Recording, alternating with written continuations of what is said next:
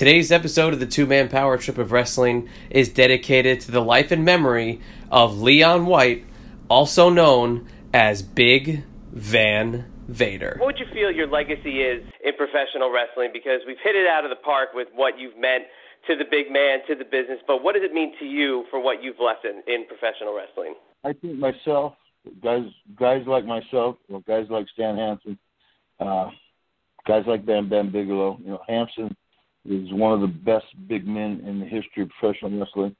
I think Bam Bam Bigelow is one of the best big men in professional wrestling.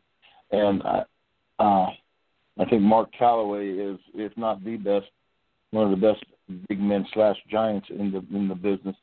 I think for me, I kind of fit in two categories where I'm a big man / super heavyweight, and where Calloway's a big man / giant.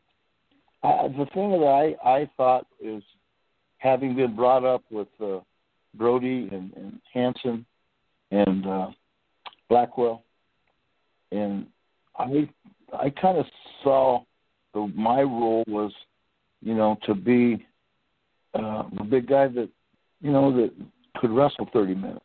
And let's face it, my days in the WCW, I was 417 pounds. I regret tweeting out. In other words, when I got diagnosed that, hey, Leon, you have a bad heart, and you have congestive heart failure, and we feel that your time is limited. You have maybe a couple of years left, and 2 years or less left to live. And I remember getting very angry and saying that this has got to be bullshit. I don't feel bad. I don't getting extremely angry.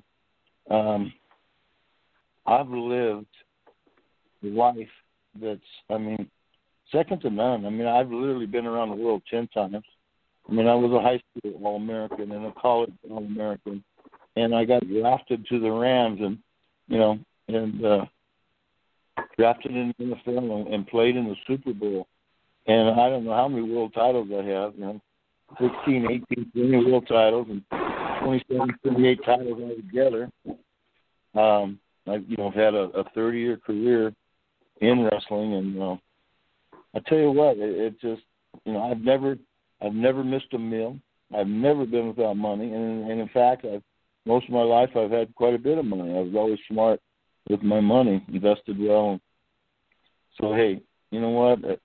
If at 60, I don't have long left, then so be it. But don't feel sorry for me, man, because I've lived a great life, and I'm thankful for the time I've had. It's time! It's time! It's Vader time!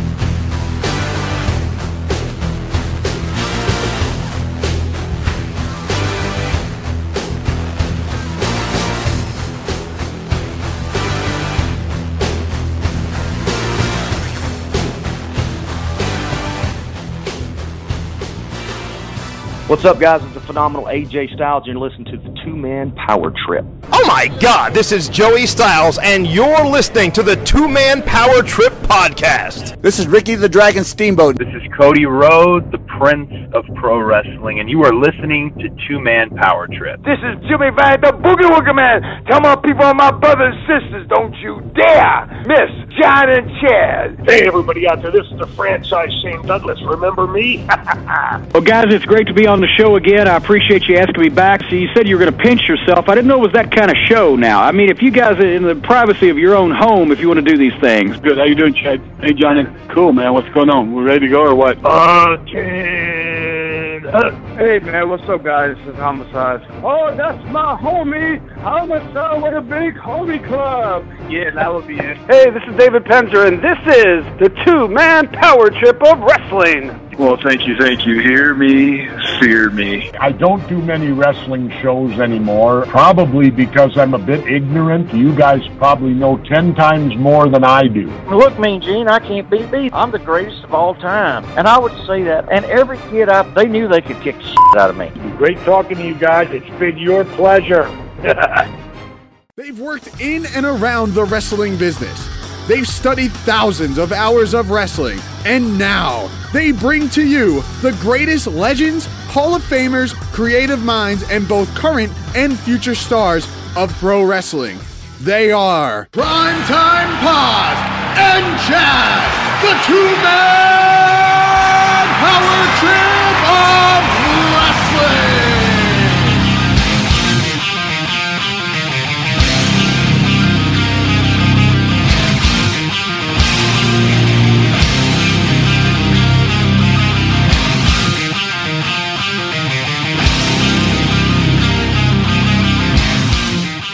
And the crowd might sense a victory here. Let's watch it carefully, as Kiniski has been unable to break this toe hold this time. Kiniski trying to make it to, and it looks like he has. He's conceded. He has conceded. And ladies and gentlemen, a new World Heavyweight Wrestling Champion, Dory Funk Jr. from Amarillo, Texas, defeating the World Heavyweight Champion, Gene Kiniski. There you see him now, the obvious jubilation of this young fellow as he's holding that World Heavyweight Championship belt. A tremendously excited youngster, and he has good reason to be. The dream of his father has come true. Dory Funk Sr., who is still a very, very fine and very active professional wrestler, has watched his namesake, Dory Funk Jr., come home with the World Heavyweight Wrestling Championship. And you can see that the belt now being placed around the middle of Dory Funk Jr., and you can tell he is still absolutely, completely jubilant. Yes, a tremendous victory for this youngster from Amarillo, Texas, 27 years old at West Texas State College. There you see him, Dory Funk Jr. All right, this is the two-man power trip of wrestling, brought to you today and powered by the WWE Network. Head on over to WWENetwork.com/TMPT to start your 1-month free trial of the WWE Network. And as you heard off the top, this episode is dedicated to the man they call Big Van Vader, and you can catch the brand new WWE Network collection dedicated to the life and career of Big Van Vader, only streaming right now on the WWE Network. So take advantage of our offer, which is 1 month free, and check out the Big Van Vader collection right now at WWENetwork.com/TMPT. And if you didn't know by now, my name is Chad, and as always, I'm joined by my tag team partner, the one and only John Paz. And John, we may not be the Funks. We are the two-man power trip, but we are joined by the other Funk brother that we have had on Terry in the past, and now we're joined by former NWA World Heavyweight Champion, the one and only Dory Funk Jr., joining the fray. And what an awesome interview we got to have with Dory Funk Jr. Wasn't our longest, but still was impactful, because to have another NWA champion grace the airwaves of the two-man power trip was just so awesome. And Dory Funk Jr. doing so much still in the wrestling business. And right now, this weekend, he's going to be welcoming a recent guest of ours, Mick Foley, to the Bang TV studios as Mick Foley brings his one-man show to the Funkin' Conservatory.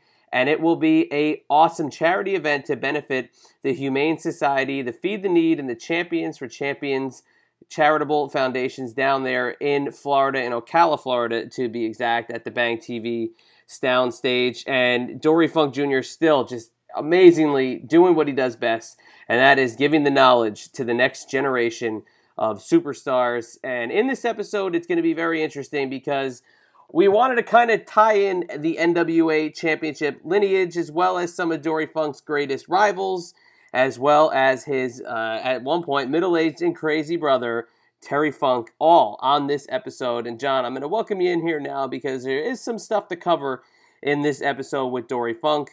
Obviously, we talk about the NWA Championship, we talk about the Briscoes, we talk about his brother Terry and the differences between them. But what a joy and what an absolute thrill to have on Dory Funk Jr., especially when we get to talk about another chapter in that long history of the NWA Championship.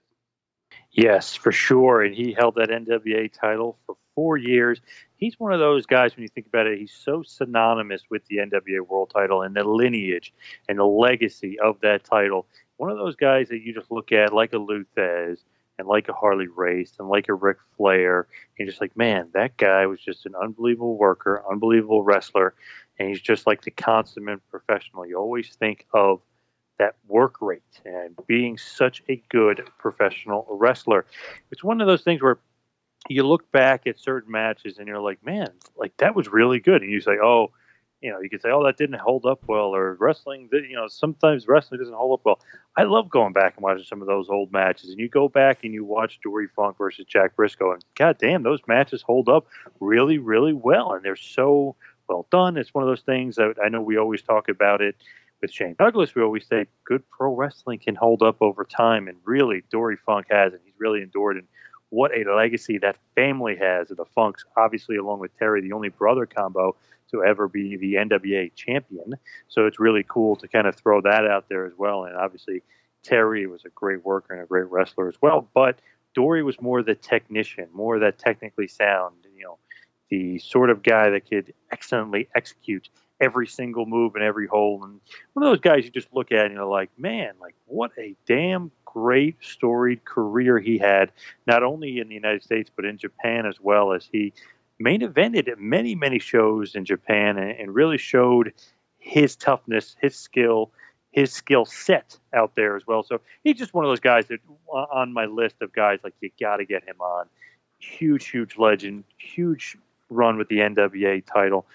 A little check mark, if you will, next to Dory Funk, because not only was he such a great wrestler, he's also known as being such a great trainer. Obviously, he had the Funkin' Dojo. Now he had the Funkin' Conservatory. So he's just one of those guys that always, I had to check off my list, if you will, Chad. I always had to check off Dory Funk. Obviously, we had on Terry, but dying to get on Dory Funk. We finally got the opportunity to get him on the show.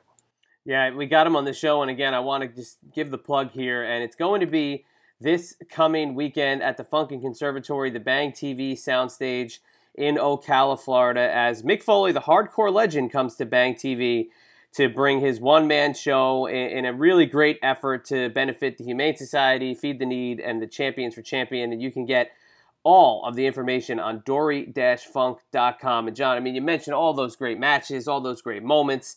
And obviously we do talk about his brother, we talk about his father, and the Funk family, the Funk name being what it is in wrestling. And obviously with Mick Foley being there, we talk about that as well. A great tie-in because he kind of connects the chain of being so linked to Terry, and obviously Dory being Terry's brother. But to me, I always found it so interesting, the fact that they had two just so significantly different styles, and Dory being so methodical and Terry being so crazy. And in the episode where I do give you the couple clips here, we have Gerald Briscoe, we have Harley Race, but we also have Terry on here to talk about so many different things related to the NWA. But with the two brothers, it's so cool to see that they maintain those two separate styles for their entire career. Absolutely. And it's interesting when you think about it. You always think of Terry kind of for that wild, crazy, unpredictable, never know what he's going to do next. And then Dory, you always think of the consummate professional, the worker, the technician, and the guy that's just going to give you an absolutely amazing in-ring match.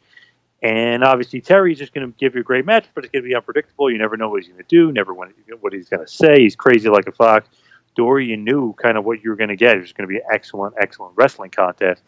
Always interesting when you look at those two. It's like, man, how are these two brothers? Like, one is nuts, and the other one seems like the consummate professional. So it's just a funny thing when you think about it, when you look at it. And I know I always give a sort of a network recommendation, but I almost want to step away from that a little bit this week and not really go with a network recommendation. But if you can find it on YouTube or wherever you can, and maybe Daily Motion, wherever you can get your wrestling content, go out and try to find a match from 1984 in All Japan Pro Wrestling when it's Dory and Terry teaming together against Bruiser Brody and Stan Hansen. It's a Dave Meltzer 5-star match. Just an absolute classic, and it's one of those things where Dory Funk gets a little, rough and tumble, if you will. Gets a little bit away from himself, but still working that strong style, still a great technician, still great in ring, but definitely showing you the tough side, if you will. That Double Cross Ranch, that Amarillo, Texas tough style that only the Funk brothers have. So there's my little recommendation for you. Dorian Terry versus Hanson and Brody, 1984 All Japan Pro Wrestling, 5-star match from Dave Meltzer. Changing it up a little bit this week, Chad. Yeah, changing it up, but everybody, obviously we said it, you can still get our WWE Network promotion right now, and you heard the Big Van Vader legacy clip as we dedicated this episode to Big Van Vader, and you can check out that Vader collection, and we know that's hard-hitting. We talked about Vader on the Triple Threat podcast this past week in great detail. So if you want to relive some great Vader moments, go ahead and take advantage of the free trial. But also, like John said, go out of your way to find that match. I mean, anything that Dory Funk did, it's obviously, it's phenomenal. And John and I just being able to shoot the breeze this afternoon, talking about what we were going to go over in this intro, and just talking about how the matches do hold up, and even where Harley Race defeats Dory Funk Jr. for the NWA Championship. I mean, these matches still, they're thrilling, and that is the greatest word to use. They're absolutely thrilling contests, and if you're a fan of that, if you're a fan of the old school, if you're a fan of guys that looked like wrestlers and they could actually perform and go out there and be believable, then go out of your way to watch anything involving Dory Funk Jr., and it was our absolute pleasure to have Dory Funk Jr. on the show. And also, please check out Dory Funk Jr.'s website. It is dory-funk.com. Anything and everything that you want to know about Dory Funk Jr. and the Funk family is located on that website, as well as all the information for Mick Foley, the hardcore legend, coming to Bang TV on Saturday, June 30th, to bring his one-man show in the Super Summer Sizzler Series. It's all going down to benefit the Humane Society, Feed the Need, and Champions for Champions. And you can head over to dory-funk.com for the rest of the information on that. So we thank you again, Mr. Funk, for coming on the show. Hopefully we get you back and talk a little bit more about your career, because obviously I can't even say we didn't scratch the surface. We barely even got a speck on the old surface, because there's so much to talk about, but it was such a joy. And please, we hope you enjoy the rest of the interviews contained in this episode. So, with all that being said, John, let's get this show on the road. Hit him with a little bit of two-man power trip of wrestling business, and let's get it on over to the Hoss, Dory Funk Jr. Now for some TMPT business. Like us on Facebook. Follow us on Twitter at 2Man Power Trip and at Wrestling Pal. Please subscribe to us on YouTube. Also, subscribe to us on iTunes. Please leave us a review. We'd love to hear your feedback. Also, while on iTunes, check out the feed for prior legendary episodes featuring the living legend Bruno Sammartino, the late great American Dream Dusty Rhodes, the Enforcer Arn Anderson, Rey Mysterio Jr., Glenn Kane Jacobs, the phenomenal AJ Styles, lead WWE attorney Jerry McDivitt, and so many others. Also, while you're on the internet, check out ProWrestlingTees.com. Yes, that is ProWrestlingTees.com. They are your superstore for all your wrestling t-shirt needs. Check out our page, check out Tito Santana, Coco Beware, Kevin Thorne, Magnum TA, and so many others. Also, while you're on the web, check out our website, tmptofwrestling.com. And for all you Android users, please hit us up on Google Play or Player FM. And all you iOS users, please check us out on TuneIn Radio, Automatic, Spotify, and now iHeartRadio. And now, without any further ado, a former WWC and CWA World Champion. He is a former 4-time NWA Florida World Champion, and he is a 2009 Class WWE Hall of Famer. He is the former NWA World Heavyweight Champion, Dory Funk Jr. Please enjoy.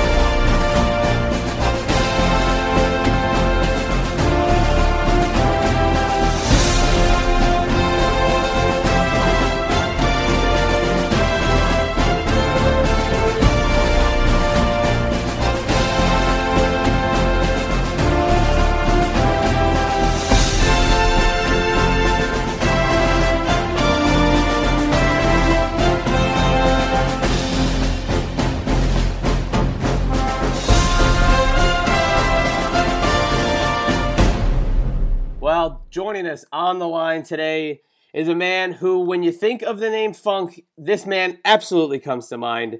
He's a former NWA World Heavyweight Champion, a 4-time NWA Florida World Champion, a WWC and CWA World Champion, as well as a WWE Hall of Famer in the class of 2009. Coming all the way from the Funkin' Conservatory in Ocala, Florida, the one and only Dory Funk Jr. joins the show. Mr. Funk, thank you so much for coming on with us. Thank you so much for that beautiful introduction. It makes me so proud. Thank you. Oh, it's my absolute pleasure. I mean, just such a huge fan of yours, your family, your brother, your father, everything that you guys have contributed to the wrestling business is an absolute joy for fans. So when I have to introduce somebody with all those nice credentials, it makes it very, very easy to do so.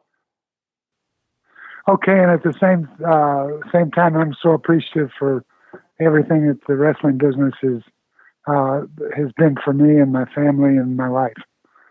Oh, it's very appreciative. It's such a great story. We were able to talk to your brother Terry about 1.5 years ago, and we got to talk more about his career rather than kind of focusing in on the family name. And when I think of the name Funk, and I think of your legacy, and I think of what your family has contributed to the business, when the book is kind of closed on professional wrestling and people look back at the Funk family, like, what do you kind of want them to remember about you guys? Is it each individual career or what the general contributions were overall to the professional wrestling industry? I have a very different personality than my brother that's a public personality to the wrestling fans. But I would like them to remember that I was a wrestler, and that's the way I made my living, and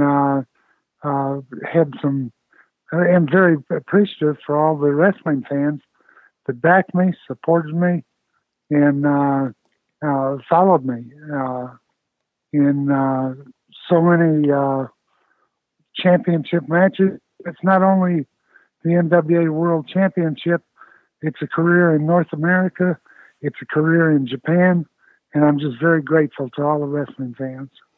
Absolutely. And not only that, but your contributions to helping train the next generation of talent and seeing all the names that you've helped kind of foster in the industry. And when you kind of sum up 55 plus years of just your own individual career, I mean, it's an absolute who's who of who you've battled in the ring with and who you've actually, competed against and where you've competed against. So being you've had success in Japan and the United States and all over the world, is there any one place that you always love to compete in, whether it's a territory or a location or even a continent? Like you said, you had so much success over in Japan as well. Oh, I love going to Japan. I have a terrific time over there. I actually have learned to speak some of the language, but I love working here in the United States of America, Canada, Mexico. I've been treated fabulously by the wrestling fans, and I just want to bring up one thing that we have coming to the Bang TV soundstage here in Ocala, Florida, very soon, next week. 1 week from today, June 30th, Mick Foley is going to be here at Bang TV, and he's going to be doing his show one night only. And we are one of a worldwide tour that Mick Foley is going on that includes Australia, all across America, and we're just so proud to be a part of his show. And he's doing our show for charities, and the charities that he's doing it for free, so that the funds that we raise can go to charity. And the charities that we're supporting from the Mick Foley show will include the Taxman's Charities here in Ocala, Florida, Champions for Special Needs Children, Marion County Humane Society for dogs and cats, and Feed the Need for homeless children. No, it's absolutely fantastic, and we just spoke with Mick Foley about that show, specifically his one-man show, but knowing that he's coming down to Bang TV, is really cool because obviously Bang TV and Mick Foley, that's a hand-in-hand relationship, but also, the connections he's got to Terry and the matches they've had and the career parallels that they had in some regards. But also, I look at a guy like Mick Foley and I see how he was a great worker, but it was overshadowed by a lot of the hardcore wrestling and the stunts that he did and some of those amazing bumps that he took. But when I look at you and you're the opposite, you're so technical and you're such a ground attack and you're this and that. How do you kind of teach the students coming into Bang TV and to the Funky Conservatory? How do you kind of teach them that there's a difference between that hardcore stunt style, but also this ground and pound like you always were so great at? All I've got to do is put a video of Mick Foley up, and I've got several videos of Mick Foley on my website at www.dory-funk.com. And if you'd like to see a wild and crazy wrestling style that's completely opposite of Dory Funk Jr., just go to my website. But I think contrast is what makes this business so interesting. I mean, there's the Briscoe name that I've been associated with for so long. It means they're going to see great wrestling. My brother, Mick Foley, they're going to see wild and crazy stuff with very little wrestling. Now, with you specifically, I always think about, you think about Amarillo, Texas, Double Cross, and, different kind of things with Terry and Dory Sr. But with you, I always think of the NWA World Title. I mean, you held the title for 4.5 years. You beat Gene Kiniski for it. I just always think of you and NWA and kind of that great worker and that great wrestler. Did it mean a lot to your career and obviously your legacy to be associated so tightly with being the NWA champion and traveling the world? Oh, it meant everything to my career. But let me say this. We had a fabulous career to start with. My first year in the wrestling business was I had been working as close to the belt as I could, going through university, and my father had told me I had to finish university before I could turn professional wrestler, and I did do that, and we had some very, very difficult times. And however, the first year in the wrestling business, my salary was, and I'm not saying this to brag at all, but it was the same as Mickey Mantle's, and it was just a really fabulous thing my father could do for me in training me for professional wrestling and getting me set for that, because it's been a fabulous trip from the day I turned professional wrestler in 1963, for that matter, just after we won the Sun Bowl championship at West Texas State University. And so many great guys obviously came out of West Texas State. But staying with your wrestling career and the NWA title, how important it was, sometimes you go back and you watch old matches, you're like, oh, that doesn't quite hold up. But your wrestling really held up over the years. And I love watching old matches, you versus Jack Briscoe specifically. Can you just talk about a little bit of that rivalry, obviously in Florida and kind of all over the world and all over the NWA and just that rivalry itself? Because when you think of you versus Jack Briscoe, I mean, it's two of the greatest professional wrestlers ever. Well, it started in Florida. And from Florida, it was Sam Mushnick up in St. Louis wanted the match. And my father in Amarillo, Texas, he wanted still, even though Jack Briscoe is one of the toughest competitors in professional wrestling, my father wanted the match for the Amarillo territory. We went over to Japan. It was highly accepted in Japan. What they would say is two gaijins wrestling each other on a main event, myself and Jack Briscoe, in Tokyo, Japan. And as the matches became exposed, more and more video, more wrestling tapes, Briscoe and Funk became synonymous with professional wrestling. Really, really good wrestling.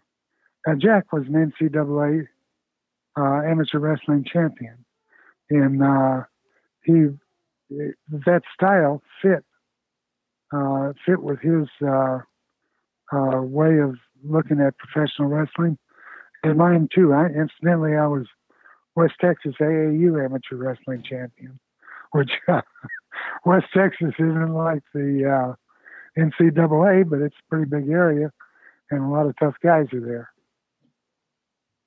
Absolutely, and everyone always thinks of you and great wrestling being one of the greatest workers of all time. Bret Hart says you're the greatest worker of all time. I always think of you and Terry, the only brother combo to hold the NWA title, and then I think of you and Terry teaming together in All Japan and just lighting it up and kind of taking over or that side of the world as well. And great match from 1984, Dave Meltzer 5-star match. You and Terry versus Bruiser Brody and Stan Hansen. Do you look fondly at matches like that in Japan? Those are two West Texas boys. Yeah, exactly. Boys inventing in Japan. Yes. Japan was another one of the thrills of my life, is being able to wrestle over in Japan and having famous matches, wrestling matches with Antonio Inoki, Mr. Baba, Sakaguchi, who one time took Inoki's place in a match with me in Osaka, Japan. Jun Akiyama. I had a lot to do with teaching Jun Akiyama and about the wrestling business. And Takao Omori is another one of my students. Another student that really did a fabulous job is Jumbo Tsuruta. And before I get too far away from Jack Briscoe, I want to mention his brother too, Jerry Briscoe. And I've had some really competitive matches with him. And he's been a contributor to us here and at Bang TV by coming down and representing WWE when our kids are putting on their shows. It's just been a fabulous trip through the business. Now, is there like a favorite match of yours that really, really sticks out, or just maybe a favorite opponent that really sticks out in your career above all others? Briscoe, Wahoo, and Valentine. I can't name one. I got to name at least three. And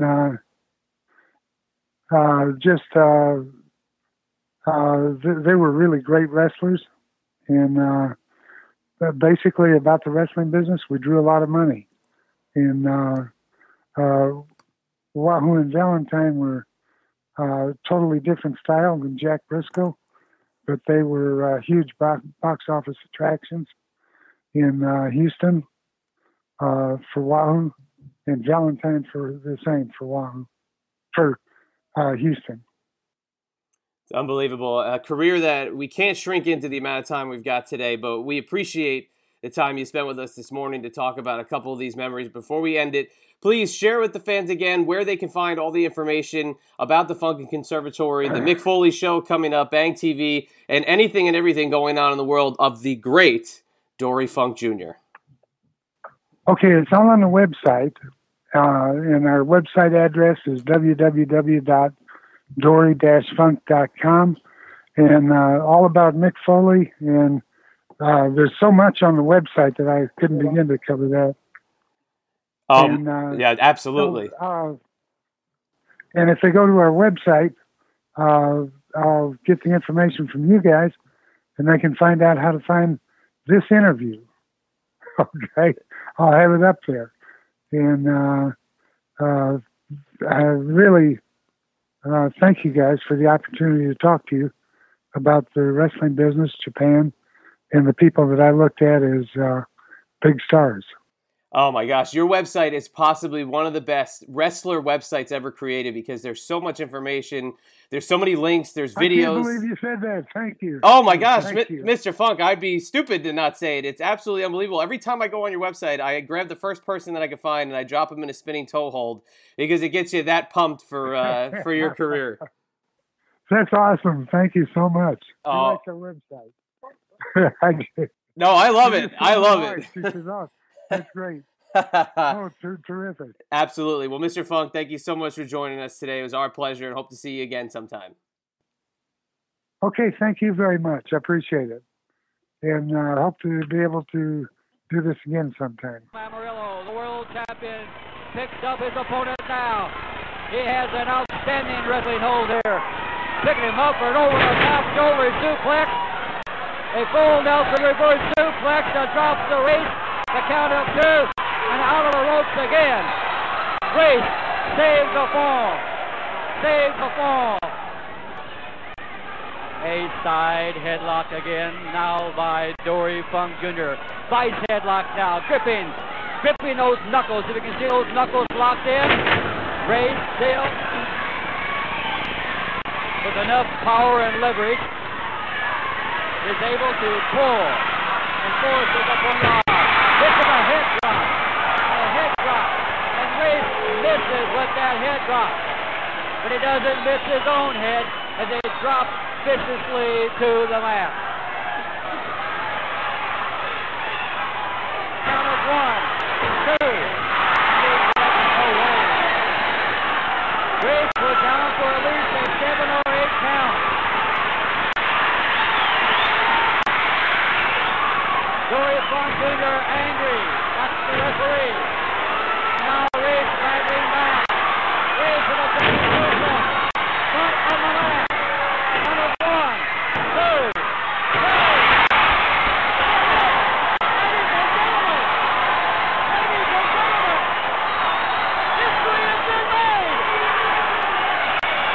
Now, Mr. Race, you had a tremendous feud with the Nation Boy Ric Flair, and Ric Flair will be at this camp. So what is it like to have Ric Flair, and yourself in this camp training a lot of these guys? Well, overall, Flair and I had a hellaciously active part of wrestling, and he knows and I know that we're too old to really want to get involved in this stuff now, so it'll work out all right. Now, you guys had, obviously, an awesome feud. Feud of the year in 1983, match of the year in 1983 at Starrcade, of course. You had the bounty, you had everything else. It was just an awesome feud going for you. But behind the scenes, there was a somewhat of a controversy involving you dropping the title to Ric Flair. What is the true story behind, everything leading up to Starrcade 1983? Well, in 1983, Flair was just starting to really get involved, and I was, at that point in time, peaking, and I didn't think he was ready.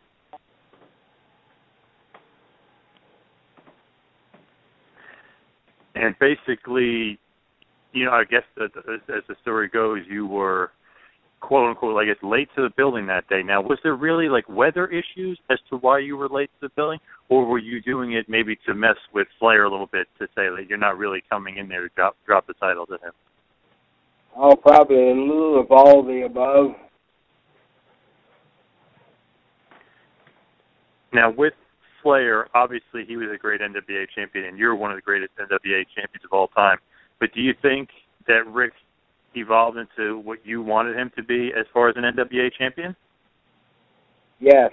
Once he got really involved in the championship part of it, he came along to be one of the best at it. Well, without a doubt, he's definitely one of the greatest of all time.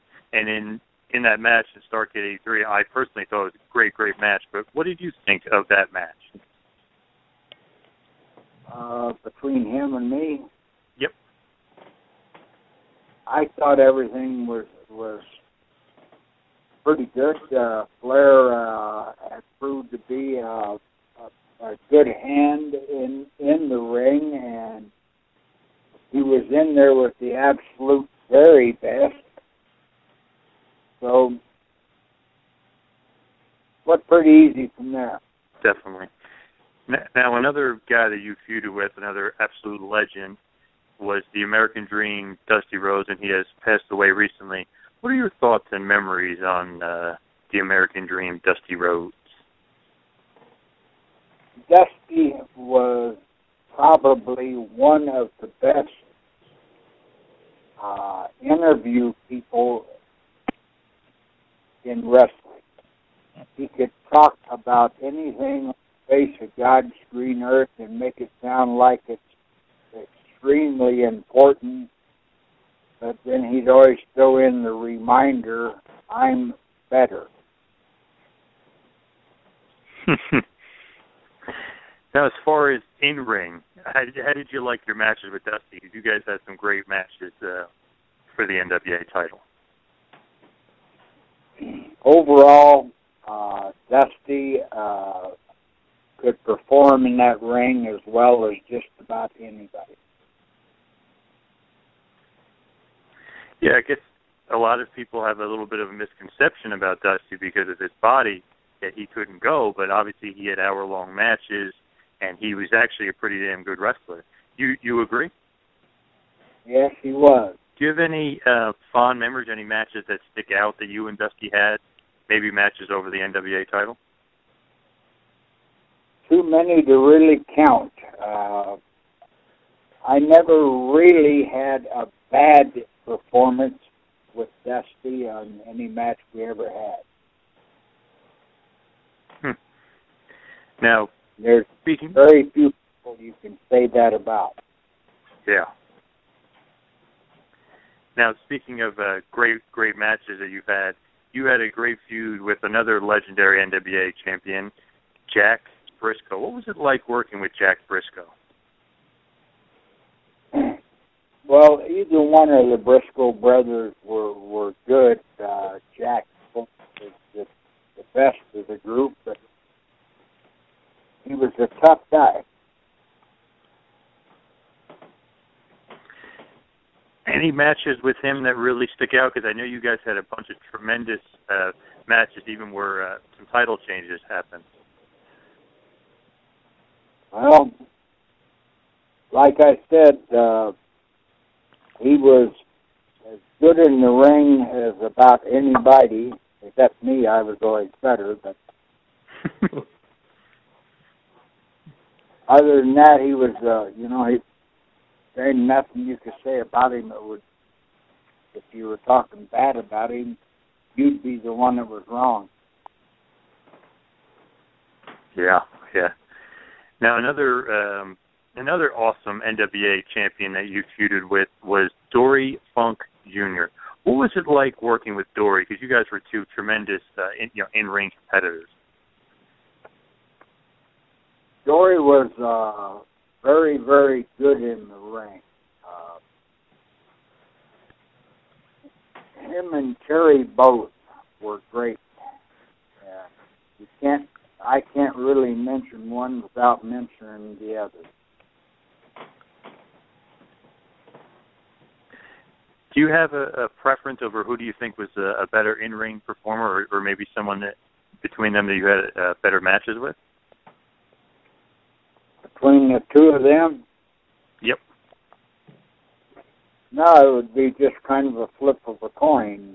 Dory, you could have a little bit better of a wrestling for wrestling. Terry was good at wrestling, but he was also very, very good at scrambling. Yeah, definitely. Now, if you had to pick, obviously besides yourself, because you're obviously at the top of the list, but who else would you consider a great NWA champion? I mean, out of that list, who do you think would be the best? Dusty, Flair, Jack Briscoe, Dory, or maybe even Terry Funk?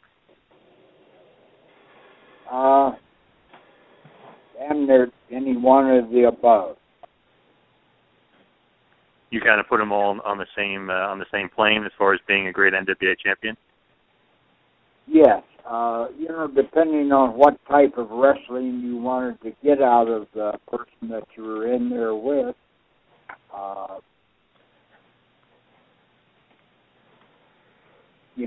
from there you just kind of measure out who you think, and you look at it, and you'd probably be right. Well, they've got a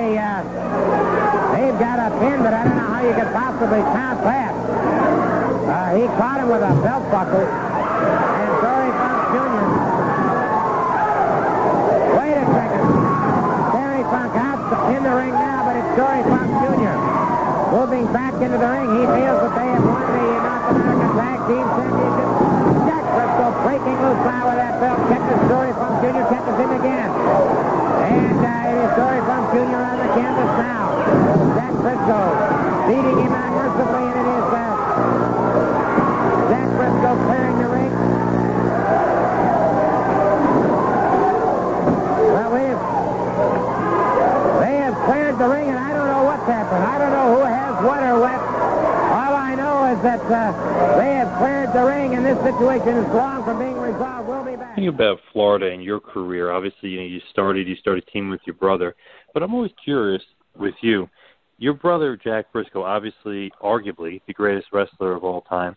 Was it a lot of nervousness on your part, or was it big shoes to fill, having to be, the younger brother, or having to team with him, or kind of following his footsteps, so to speak?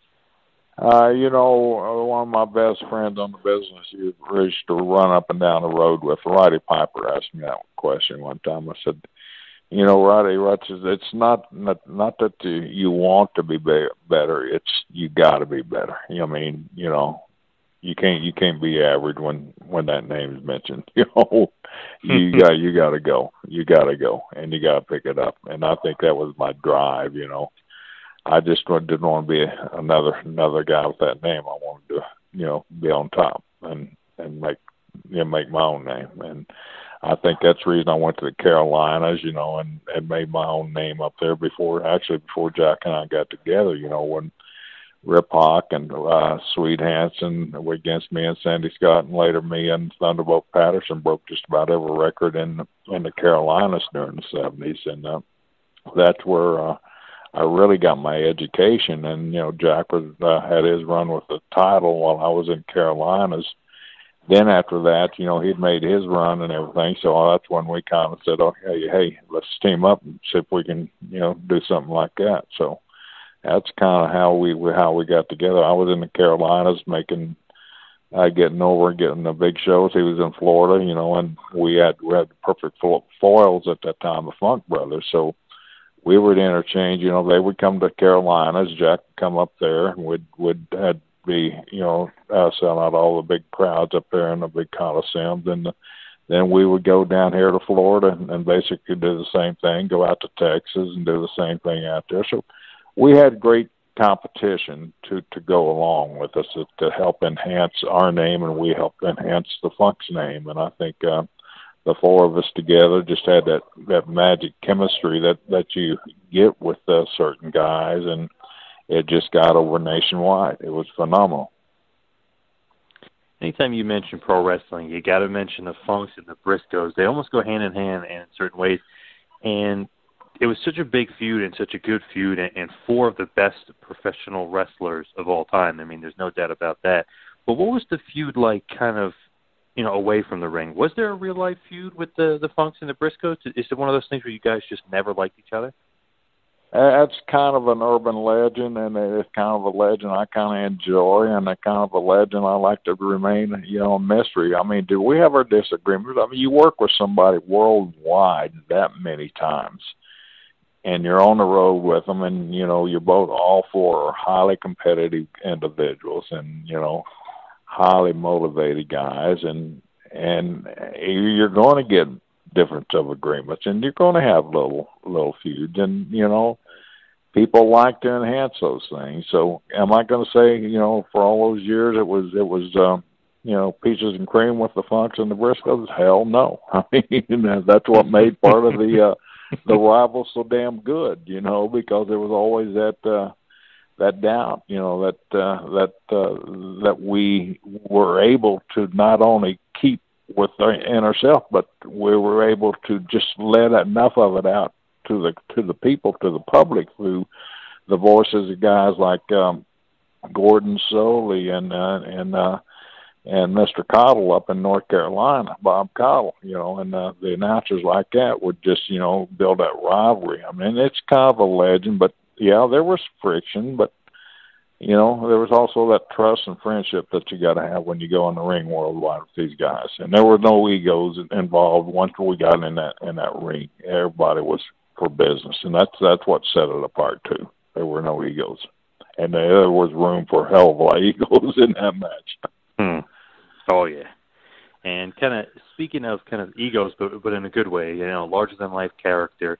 Obviously, he's one of your best friends, near and dear to our show. He put us over big time, which we can never forget that, and never forget him for that. But Dusty Rhodes, the American Dream. Obviously, you've known him for a long time. Florida legend. Big down there. Obviously, worldwide legend. But what are your kind of memories of Dusty?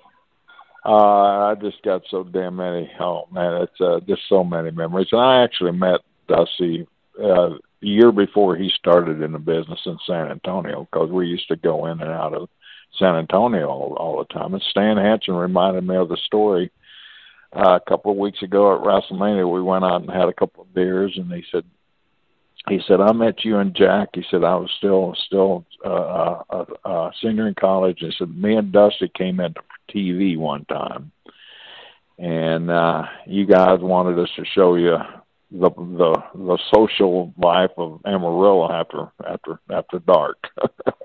In other words, all the clubs around. So we took you guys out, and of course Dusty and I got in a fight, performed for you guys. We had a ball, we all got drunk next morning. We had to show up and go drive 300 miles to Albuquerque. But so I met you. My time with Dusty was very early. And then when I started traveling around a lot out of Carolina, I'd go to Kansas City and I'd see him and Dickie Murdoch there, and Jack and I, they'd have a lot of tag tournaments out there, and we'd team up, we'd work against them. This is before they were even the Outlaws, went to Detroit and became the Outlaws. It was just Dick Murdoch and Dusty Rhodes, just two characters, and they made that run up there. But I ran into Dusty everywhere, Carolinas, Georgia, Florida. Of course, Florida, we became very good friends. My wife and his wife are very dear friends. I know all of his children very well, and I got pictures of Wes on Dusty's kitchen table, and when he was an infant, so we go back a long ways. And my memories of the Dream is just, there's nobody like him, and there's just so many good thoughts that run through your mind, and he's missed so much. It's his influence is so great on so many people in so many ways, and mostly as a person, and that's what's important to me, what kind of a person he was to me, and it was wonderful. And, I was blessed to have known Dusty Rhodes. He is one of the all-time greats, and we kind of talked to Steve Kern about Dusty quite a bit, and we're saying how even if you didn't know him that well, you felt like you were friends with him, or you felt like you were close with him. I can't even imagine somebody was that close with him. You almost feel like he's your brother, right? He was my brother. I didn't feel like it. He was my brother. It was just, he was my big brother, and we used to argue. Dusty was a year older than me, and he used to lie like hell. And a funny story, when he got old enough to get Social Security, he couldn't find the right damn ID because he'd lied so many times. He had so many damn different passports and forms of ID with different birth date on it. He couldn't find the right one to prove he was 65 years old to go on Social Security. So they had to fly to Austin, Texas, go through the Capitol there and find proof of his birth and all that before he could get his paperwork. But it was hilarious. We used to call each other on each other's birthday. 2 or 3 times a year, I know I'd always hear from Dusty. The Oklahoma State or OU Texas football game, we'd always call and send messages to each other, and that was the time we communicated. And on our birthdays, we always called each other. It was October in line with September, but he was a year and a month older than me, so. But we had a ball together. We used to challenge each other to the simplest thing, from drinking a beer to, spitting. I mean, it was just good old country for us. By the Junkyard Dog. Funk walked to the rope. Oh, look at that. Jimmy Hart with a branding iron caught. Sends him round and round. Hart to the corner.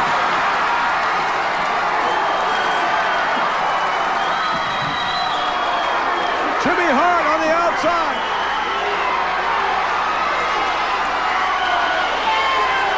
There's that branding iron. And it looks like Terry Funk's going to be branded. Wait a minute. What? Oh, no. That's Dory Funk. Isn't that? That is Dory Funk. That is Terry Funk's brother. For goodness sakes, where'd he come from? That is definitely Dory Funk, Terry Funk's brother. Dory Funk coming out of nowhere, took his boot off. Look at this. Come on, get some water in there. Look at this. They're really doing a number of What's Jimmy Hart going to do? Look, Jimmy Hart jumped right up on him. Look at Jimmy Hart.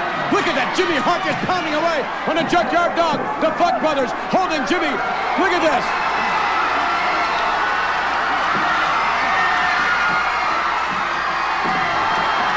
Hart finally coming.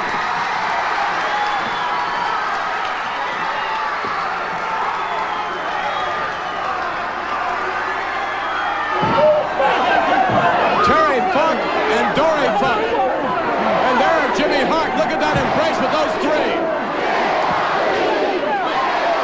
All right, let's go back to the replay. Here. Look at this. Here's JYD's ready to brand Terry Funk. Look at this. Here comes Dory Funk. Terry's brother. Look at this. He takes his shoe off and bam, look at this. Right in the back of the head of JYD. Dory Funk coming to his brother's rescue. And did they ever do a number on the Junkyard Dog, who's still down? Stay with us. That is a great point, because he sure as hell would have done it to you. And that was like one of the first times you kind of came out of a little bit of a retirement there, because you were behind the booth, calling the matches, and then you came out. Obviously, Flair got in your face, you pile drive him, and it leads to one of the greatest feuds of all time. I mean, '89 could have been the feud of the year. Awesome match at Great American Bash. Then you and Muta against Flair and Sting at Halloween Havoc, and then it all kind of culminates. I never quit. Yep. I was going to say it all culminated with I quit. I never quit. I never said I quit. And on top of that, I was never told the stipulations of the match. That's the truth. Yes.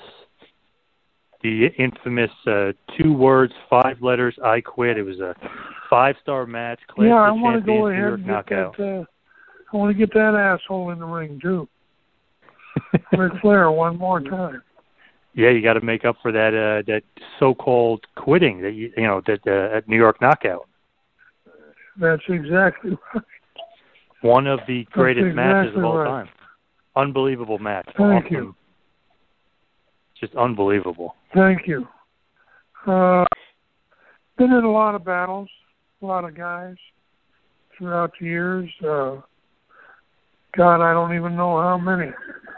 But the great ones are, I mean, my gosh, I've been in the ring with every great wrestler from that came out of the 50s, honest to God, 50s. Came the Mike DiBiase's, all of them. Just every great wrestler that there's been. And, I'm going to tell you the truth, is there's been a lot of great wrestlers that came out of the Tennessee area here. And that's the God's honest truth. Has been some of the greatest ones of all time come right out of there. And, as I'll say this, and with all honesty, that Jerry Lawler is I knock him, say he's a moron, this and that. But I'm going to tell you something. The guy is a great competitor. And one thing he might be a moron, but he's not a quitter. And I know that. And I'm going to know that whenever I get in the ring with him this week. Not this week, but when I do. Yeah, and another, it's like we said, it's another chapter. And like I said at the top, you've wrestled everybody in the world. But just quickly, if we can, we got to touch on this because I know the quote, and I would even be hard to say, the newer fans that came to know you in ECW. And we do another podcast with Shane Douglas weekly, and we talk about all the things that happen in ECW. But if you had to pick one guy from ECW, you've already mentioned Flair, you mentioned Lawler, you mentioned Dusty, but does Terry Funk have somebody from ECW that he feels he had one of those blood feuds with? Douglas. Douglas was a very tough competitor. He was as tough of a guy as you get.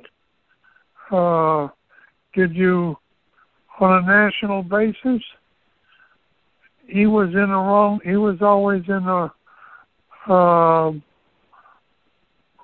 wrong place at the wrong time. And I really mean that.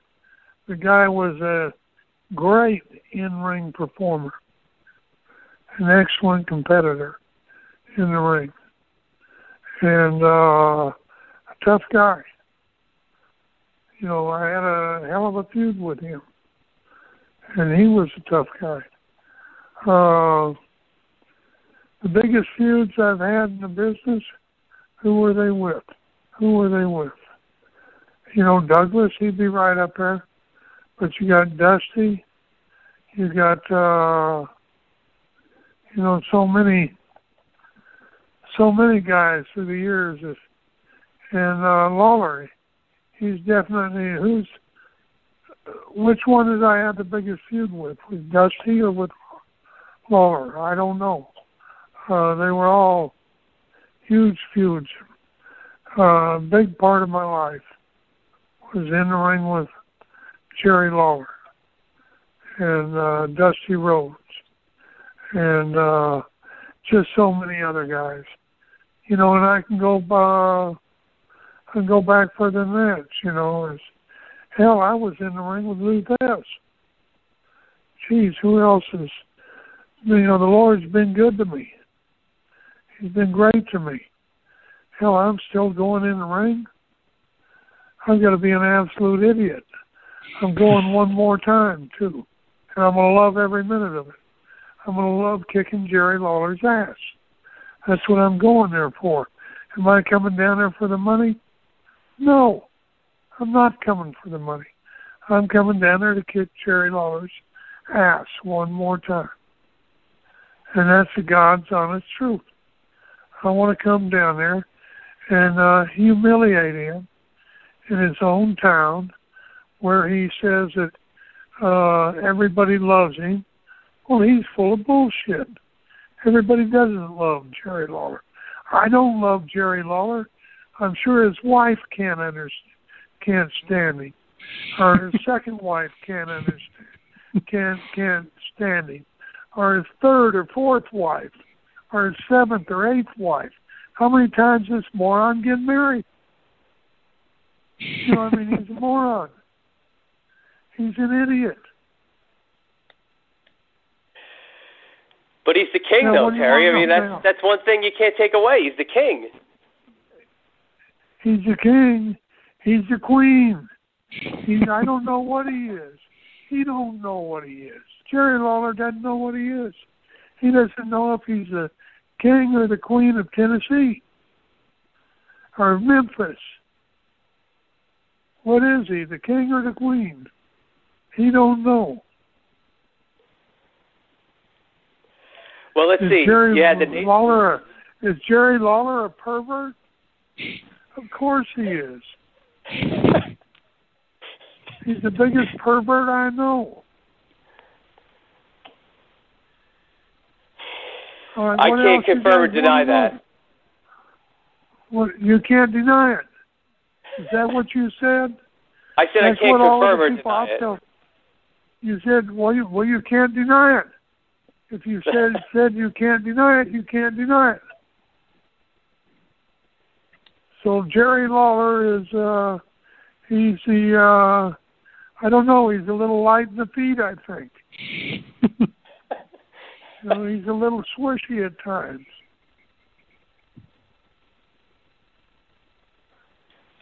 I think a name change may be in order. People need to take a good look at him.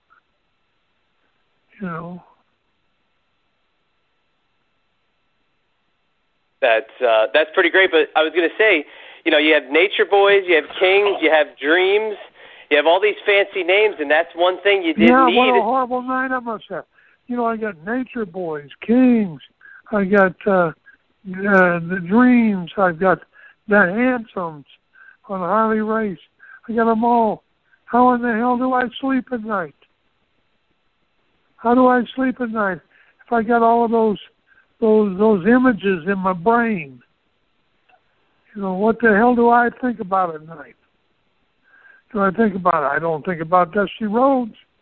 He's not here anymore. Maybe I won't have to think about Jerry Lawler anymore. Did you ever think of that? Yes. Oh, yeah, yes. And think about that. Think about, it's just one little punch to the heart. That might do it for him. That might do it. One little heart punch. As I start to wind it down a bit here, you had so many legendary matches, and we didn't even mention guys like Brody and Hanson and Jack Briscoe, and you just mentioned there Harley Race, Bret the Hitman Hart, Cactus Jack. My God, you literally wrestled the best of the best. Do you have any favorite matches that kind of stick out more than others? Yeah, I'll tell you what matches stick out to me more than any others, and this is the God's honest truth. It's the matches that I had whenever I went in with my father into the ring. That was the greatest times that I had in my life. Those are my great memories of wrestling with my father around the country and being in the ring with him. And other than that, as I also definitely remember as a child watching him in the ring, but being in the ring with him and having that opportunity to be with my father, that was one of the great things of my life. That is great. Dory Funk Sr. obviously made Amarillo, Texas, very, very famous. What about wrestling with your brother, Dory Funk Jr.? Just fond memories of working with him Love as well? to go, absolutely 100% so. Love tag team matches with him. That was dominance in Japan and dominating at the time, pretty much dominating the United States from one end to the other, with my brother. And I always loved getting in the ring with him. And going up against the Briscoes, that was a great enjoyment. That was a great team. It was a great enjoyment to go into the ring, and I don't think we ever lost a match to them. I think we beat them 2 straight every time. And you beat I didn't Jack. hear much of an answer on that. Well, that is true. That is probably, and you did beat Jack Briscoe for the NWA World Title. So you did a whole lot of big time matches. Yeah, I'd like to kick Jerry's ass too. Do you have any kind of real fond memories of working in Japan? I know you and Dory versus Bruiser Brody and Hanson from '84. It's just one of those 5-star matches that so many people remember. They were awful tough matches. Really very physical matches. You mentioned the Briscoes, physical against him. You mentioned guys that that I'm thinking about right now. Dusty Rhodes. he was I had very physical matches with him, you know. And Lawler the same way, is very physical competitor. If I want to sit down here and be as honest as I can about it, Lawler was a physical son of a gun, you know, hard to beat kind of guy. Dusty Rhodes, Harley Race, the Briscoes, and so many guys that you guys had there in Tennessee too were awful tough. Tennessee was a hotbed of wrestling for years, not just a little while, but for year after year after year in the past, you know. Had some of the truly great ones come out of that state. Absolutely. Do you have a favorite place that you wrestled? Would it be the Tennessee area? Would it be Japan? Would it be Amarillo, Texas? Do you have possibly a favorite place that you've wrestled? Well, I'll tell you what. That's, you know, to be very honest with you, is it's my life. It's my love. It's what I enjoy more than anything else. And every time that I step into the ring, it's a wonderful, wonderful happening to me, because I grew up as a child watching my father.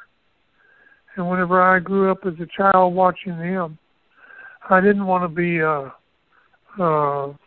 fireman. I didn't want to be a football player like everybody else. I didn't want to be a cowboy. All of my life, because of watching my father in the ring, I wanted to be a wrestler. And that's what I wound up doing. And that's truly the love of my life, and really nothing beyond that enters my mind. And Terry, as we get to wrap it up here and we get to talk about big-time wrestling one more time, the last question that we love to ask is really just about what you've left on the wrestling business. And obviously, you've left everything. I mean, you've done it all. You know, like we've said, you've wrestled everybody there is to possibly, not even name, but to think of, dating back decades. So if you had to pinpoint it, if you had to say it, and you look at what your legacy is, or the Funk legacy is in wrestling, what do you think it would be to the wrestling fan? What would Terry Funk and the Funk family mean to professional wrestling? You know, I would like to be remembered.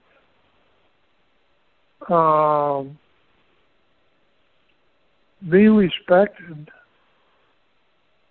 and to be loved by the wrestling fan, and to be thought of as giving 100% each time you stepped through the ropes. That means a great deal to me. Thanks for listening to the two-man power trip of wrestling. What the world is downloading.